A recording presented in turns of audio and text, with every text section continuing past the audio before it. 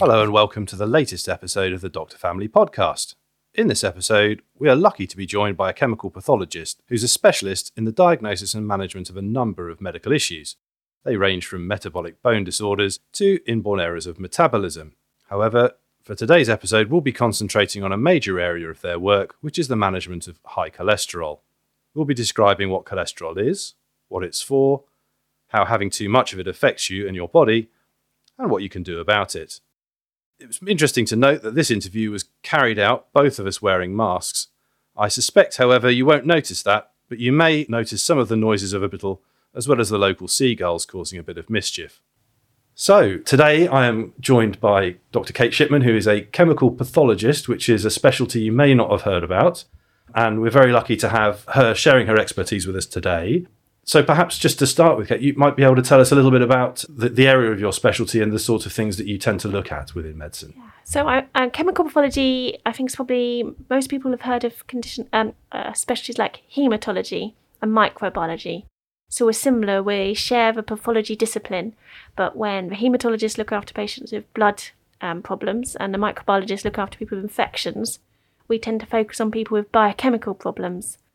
So those are things that are either caused by enzyme defects, so are detected by biochemical tests, or monitored or managed by biochemistry primarily. We tend not to have inpatient workload like other specialties because the rest of the time we look after the laboratory services. So that's the tests we offer, how tests are selected, how they're reported, and we help people interpret the results. Fabulous. And in terms of the tests, there are so many tests available now. I think we could probably devote an entire episode to biological tests that are run in laboratories and the other areas such as sensitivity, specificity, that the things that people don't tend to know about. They tend to think if you have a blood test, it'll tell you an answer which is definitive and that's the end of things. And we know things aren't as black and white as that. But in terms of the sorts of patients that you might very well often see, and certainly the interactions that we as GPs have with you and your specialty, it's largely around cholesterol and lipids. I think that's the vast majority of the stuff that I've seen. And I think you'll find that's what most chemical pathologists do, because most of the other specialties don't have any lipids specifically in their curriculum. But we're also trained in diabetes, nutrition, inborn errors and metabolism, like lysosomal storage disease, phenylketonuria, and also metabolic bone diseases. So we have 5 main areas, but you'll find that most people focus on the lipid clinic.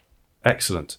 So I think the other ones are very interesting, but in terms of today's podcast, I think we're going to focus a little bit on the cholesterol and the lipid side of your work, which I know is something that I've been asked about by a number of my patients.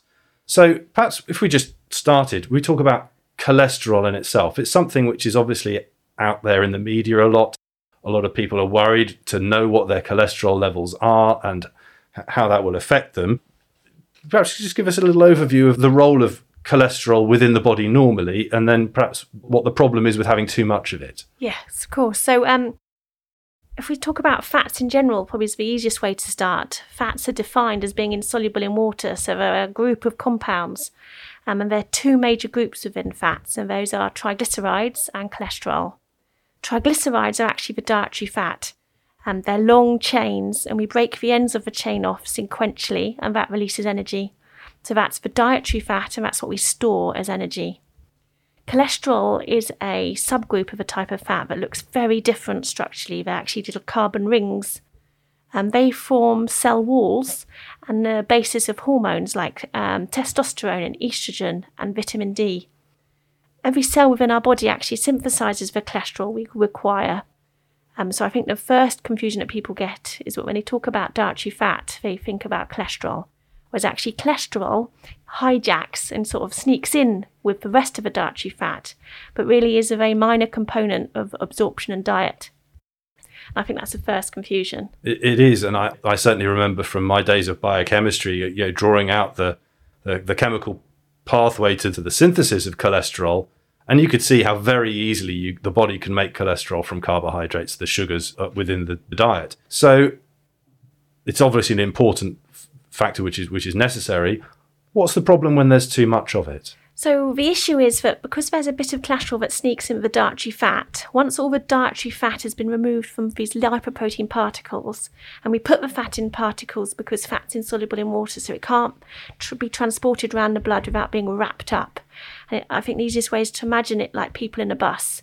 So the bus collects all the people from the gut, and it's almost all entirely triglyceride and a few cholesterol sneak in. And then the bus goes round depositing the triglycerides everywhere, and then you're left with the naughty people at the back of the bus. And this is the cholesterol that causes us issues. So it's not the stuff that's being made within cells for production of hormones or the cell wall, it's the stuff that's stuck in the dietary fat.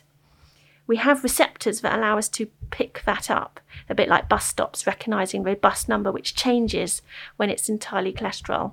But if you're less efficient at sneaking all those buses up and clearing the arteries, you're left with small, dense particles which can go in between the cell walls and cause deposition there, which pushes the cell layers in, narrowing the blood vessels. And that's part of a process called atherosclerosis, which results in heart attacks and strokes. Well, that's very interesting, actually. The fact that it is a dietary cholesterol seems to be causing a lot of the problem there. The packaged cholesterol within these buses, as you describe, getting lodged within cell walls, causing this atherosclerosis, the damage to the cell wall. Does it trigger an inflammatory response as well? Yes, so we believe that inflammation is a larger component to this. And this is why you do see, or we used to see, increased rates of heart attacks and strokes, for example, with people with rheumatoid arthritis. But with the advent of all the excellent immunosuppressive drugs, including biologic agents that people now take, we found that we've almost obliterated the increased cardiovascular disease in people with inflammatory condition. So you were saying the inflammation just generally within the body predisposes or increases the risk of damage to the cell walls. Yeah. Sorry, the blood vessel walls. Yeah. So I was just wondering, does the cholesterol itself trigger an inflammatory response, or is it just caught within the cell wall and there is an inflammation associated with it? So the fat also can cause inflammation, and particularly, so some of the particles do it more than others, because you can get deposition with the triglycerides as well. So all our fat in the diet we should absorb really immediately after eating, a bit like sugars. You should see them all come down quickly. So people who have remnant dyslipidemias also have that triglycerides and cholesterol floating about for longer at more risk of getting that deposition. And then within that, the different particle type buses, some of them are more oxidative and cause more sort of inflammation reaction than others. So small, dense LDL are probably the most dangerous from that point of view. And they are associated with people, when you do the biochemical blood test, if you see a low HDL, so that's less than 1 in a man and less than 1.2 in a woman, and triglycerides that are high, greater than 1.8, greater than 1.7, so 1.8 and above, then that's associated with the atherogenic lipoprotein phenotype, which you've since discovered to be due to smaller, denser LDLs, which are more oxidative and therefore cause more of a reaction of the atherosclerosis. And that pattern is caused entirely by obesity. So if you see a low HDL and a high triglyceride in anyone, even if their BMI is within normal limits, that person is storing fat around the middle, which is causing the particles to become smaller and denser and much more atherogenic. And this is why HDL got the reputation for being a good cholesterol, but actually having more HDL is not protective at all. Just having a low HDL is bad. And it's not because HDL is good, it's because when HDL is low, that infers the LDL particles have got worse.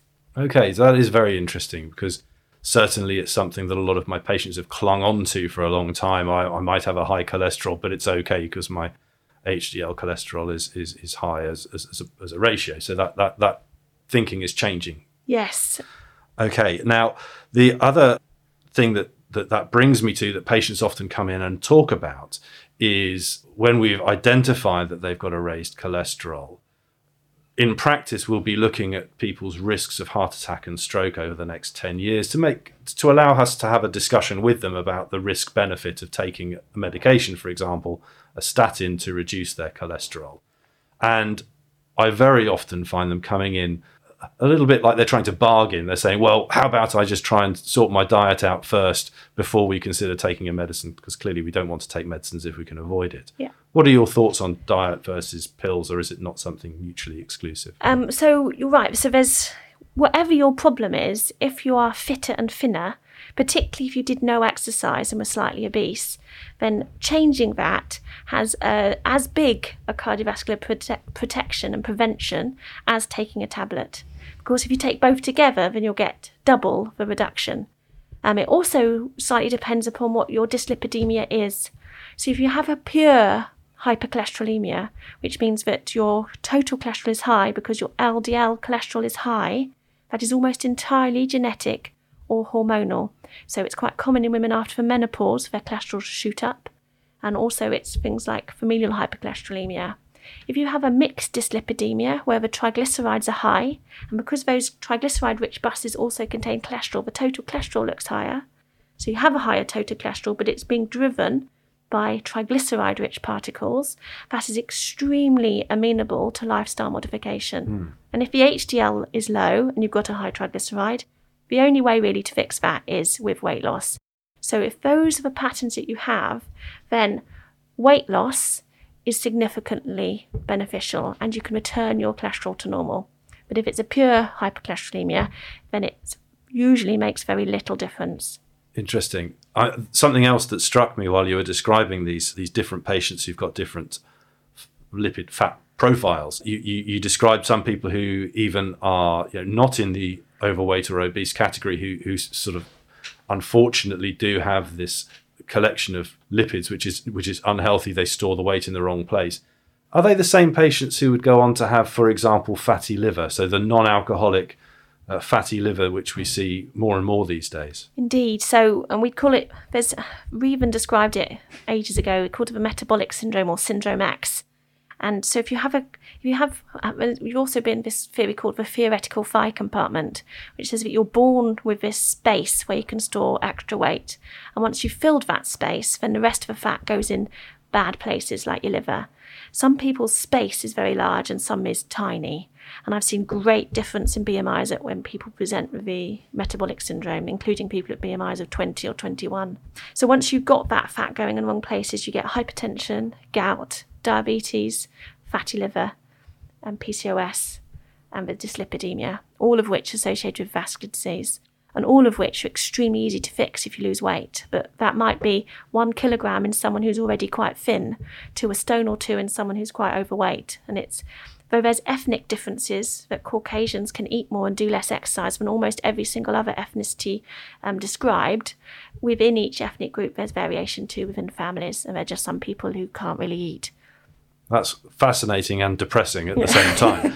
In terms of the other treatment that we've talked about for cholesterol, which is statins, which I think we'll talk a little bit more about in a minute, is there a significant role for statins in people who are, for example, storing fat in the liver? Is that something that helps at all? Yeah, so you'll still get the same benefit from whatever the condition is. So if you look at people with heart disease because of diabetes, or heart disease because of high cholesterol, or heart disease for any cause, if you reduce the cholesterol by 1 millimole, everyone gains the same reduction in CVD risk, cardiovascular disease risk. So it doesn't actually matter what the problem is. So if you've got a risk because you've got a metabolic syndrome, the statin will still reduce your risk. It doesn't mean, however, of course, this risk you can bring back even better if you then lose the weight on top, where someone with a genetic dyslipidemia wouldn't have that ability to change their dyslipidemia, but they would also gain cardiovascular benefits in being fit and trim, but it just wouldn't cause you a biochemical resolution. So I think the other part of that obviously is that we're seeing in these people who are storing fat in their liver function is decreasing and they are at risk of developing cirrhosis of the liver down the line. Obviously, losing the weight is going to be the biggest part of that. But does a statin make any difference, as far as you're aware, to the lipid within the liver? Not that I'm aware. We don't bill it as a preventative or cure for that. There are some interesting stuff in, but really, I think at the moment, it's weight loss. You've just got to lose the weight. Just got to lose the weight. Okay. Yeah. Again, so another sad, depressing story there. So if we come back to the main treatment that we have for our patients who have got a raised cholesterol, particularly the ones who've got the more dangerous form, which is likely to form these atherosclerotic plaques, these lesions within the walls of the arteries. What's the role of the statin? What do we know that's doing? So the statin basically blocks part of a cholesterol synthesis pathway. So it blocks an enzyme called HMG-CoA reductase, which is the rate-limiting step.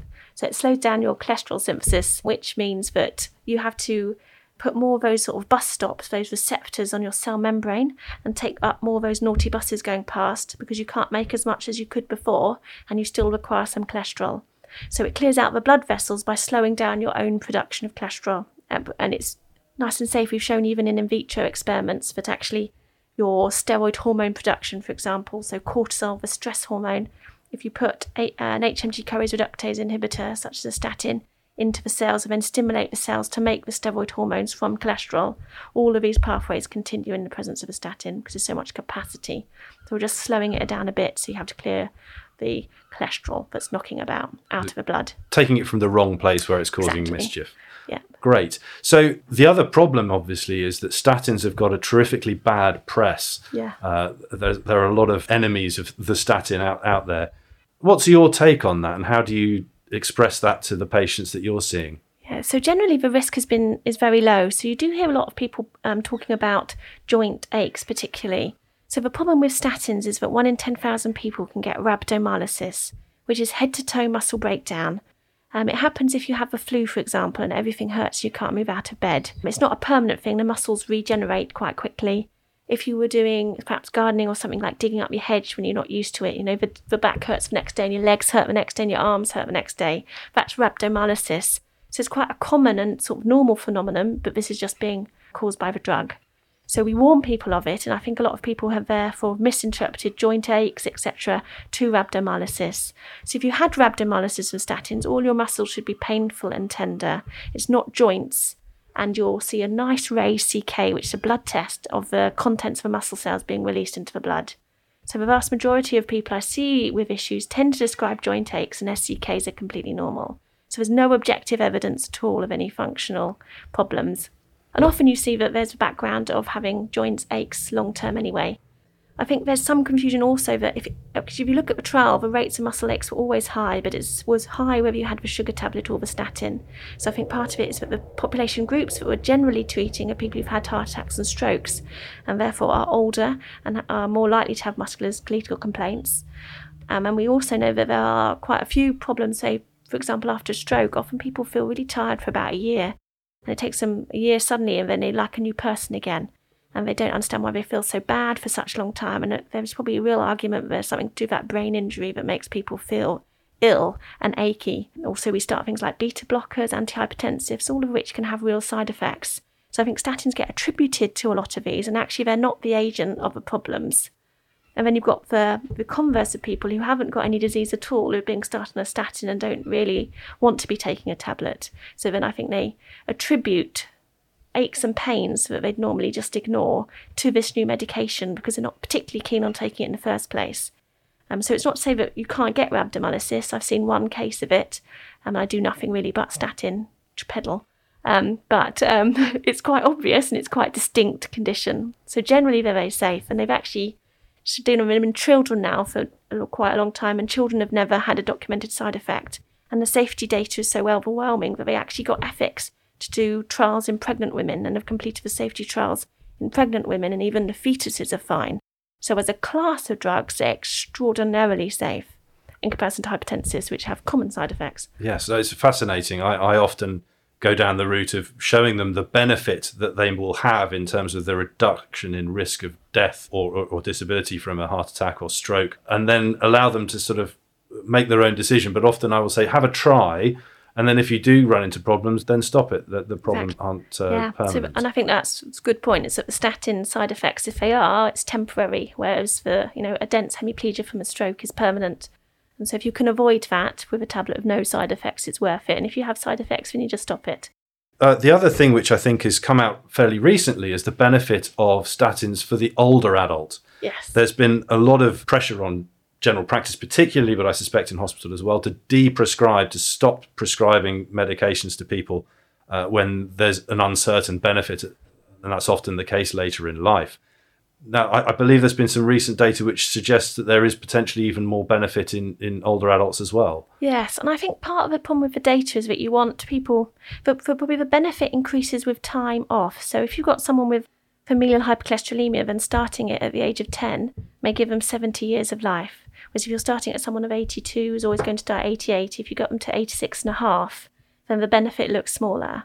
Also, if you're starting to treat it in older groups, often they're the people you've whittled out, the undiagnosed genetic dyslipidemias, the type 1 diabetes, the other problems that have caused premature vascular disease. You've already got a group of people who've probably got genetically excellent arteries, and they've got a good genetic hand of cards, and so therefore the benefits look smaller. But we know that economically and also clinically there is benefit. And now, because our populations are so healthy and have a really good healthy retirement, if you're healthy and fit, then you don't want a stroke, because if you have a stroke, our medical care is so good, we'll keep you alive for another 10 years. And you can't guarantee that that will be your final event. So if you can prevent it to the time when you're frail enough that it is your final event, sort of hedging your bets really. But yes, there is, and it's particularly if you've got diabetes in your older age, that there the benefits even more, because that's another vascular risk factor. Excellent. We've discussed a lot there about the risks that the statins pose, or in this case don't pose, the benefits that they infer on patients in terms of reduction in risk of heart attack and stroke. We've also talked a little bit about why some people might start on them. So people who've had a heart attack or stroke, they will be started on one as what they call secondary prevention, to try and prevent further episodes where there's a very clear and obvious benefit to the patient. Then there's the primary prevention, so the people who we've just identified as potentially having a slightly increased risk of heart attack or stroke over the next 10 years, using various risk calculators that we might use in practice. But there are another group of patients for whom the calculators might not be quite so good, and those are these people with what we call familial hypercholesterolemia. I wonder if you tell us a little bit about that. Yeah, so familial hypercholesterolemia is quite a common monogenetic condition, which means there's one gene that you inherit from either parent, which gives you a high cholesterol from birth. And the problem is there's a mutation in either the bus number or the bus stop for those LDL particles, which are the ones which have the remnants of the cholesterol left in from the Daiichi particle. And these are the ones that cause the atherosclerosis.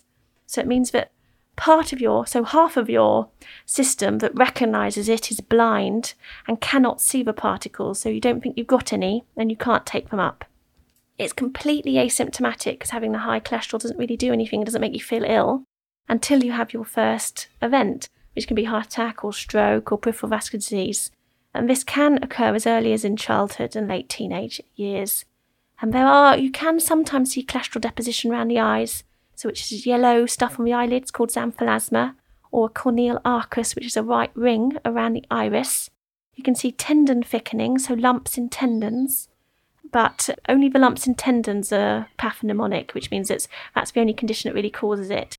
The cholesterol around the eye can occur with anyone with a cholesterol greater than 3, but usually we say that if they're older than 40, we're less suspicious. If they're younger than 40, we'd be much more suspicious that there might be an underlying genetic condition. It's very common. There's more than 2,000 mutations described in every single population around the world, and we think that the cholesterol mutations infer some benefit against gastrointestinal illnesses. So it saved you from dying of cholera in childhood. And of course, in the old days, no one lived to see a pension, so dying at 40 of a heart attack wasn't a problem if you could survive childhood. So I think that's why it's so common that people have so much high cholesterol. But if you look at some of the hunter-gatherer tribes, our cholesterols tend to be at 3 or lower.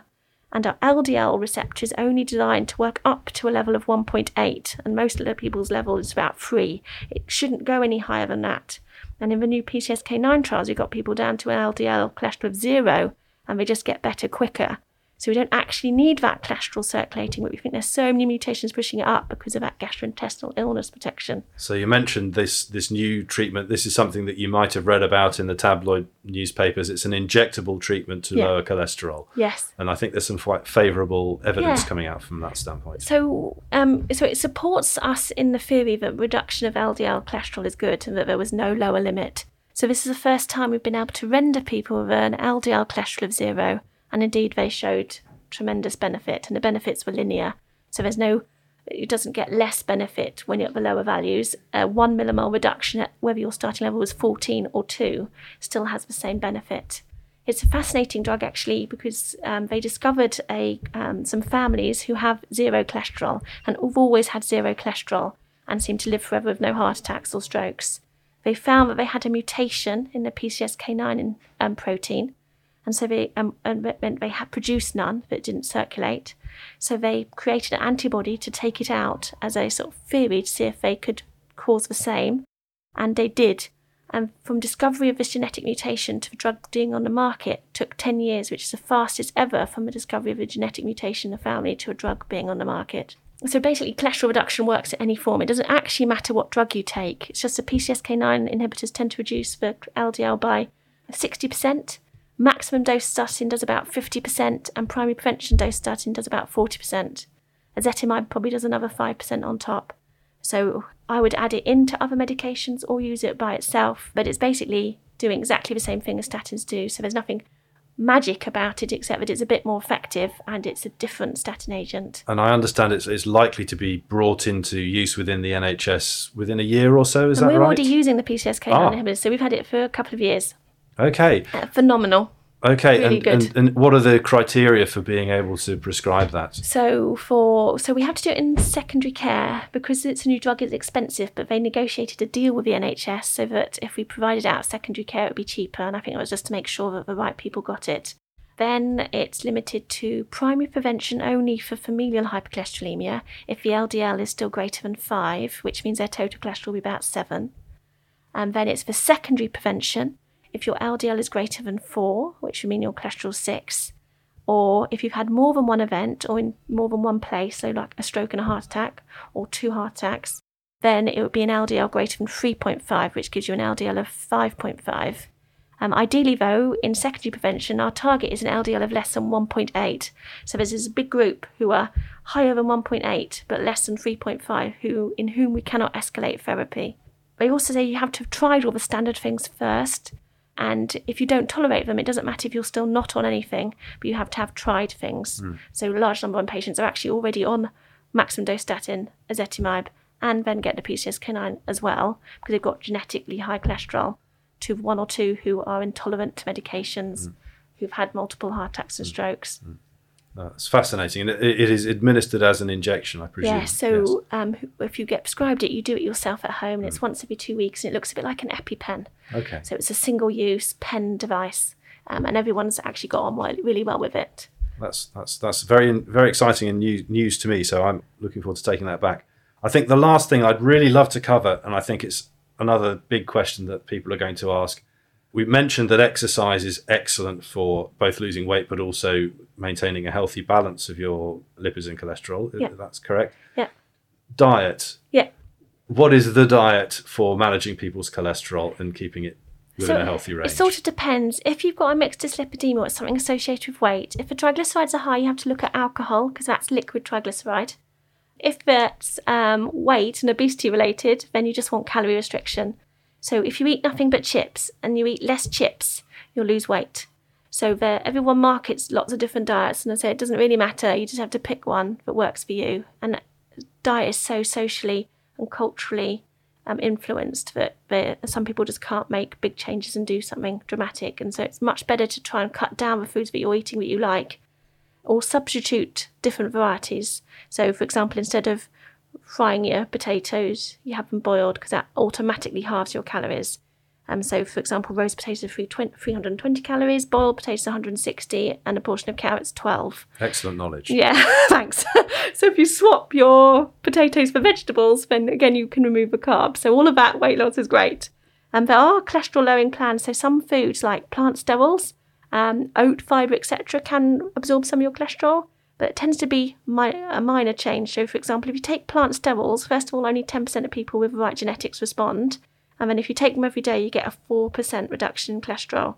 And I say a standard dose of statin is 40%. So it's tiny in comparison, whereas just being fitter and thinner gives you a significant benefit. So I'd say careful about spending too much money on a lot of these supplements. And if you are, you can check within 2 weeks if it's reduced your LDL. So if you can ask someone to give you 2 forms, you do one before and one after 2 weeks. If it hasn't dropped, don't bother. Just be fitter and thinner. Lovely. So it is just that losing weight and getting the lipids and the fat tissue down to what is your own individual personal safe level. Yeah, okay. Very much. Lovely. Really very, very grateful for your time today. Thank you so much. It's a pleasure.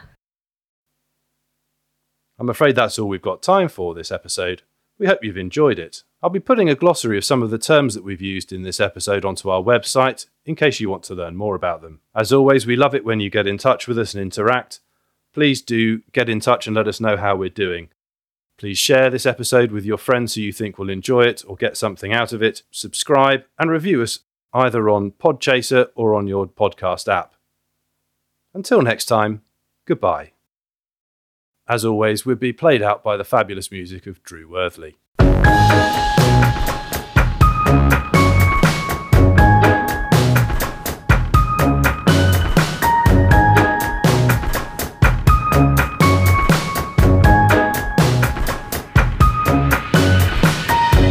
Che Guevara is on my coaster. He's wreathed in gold stars. His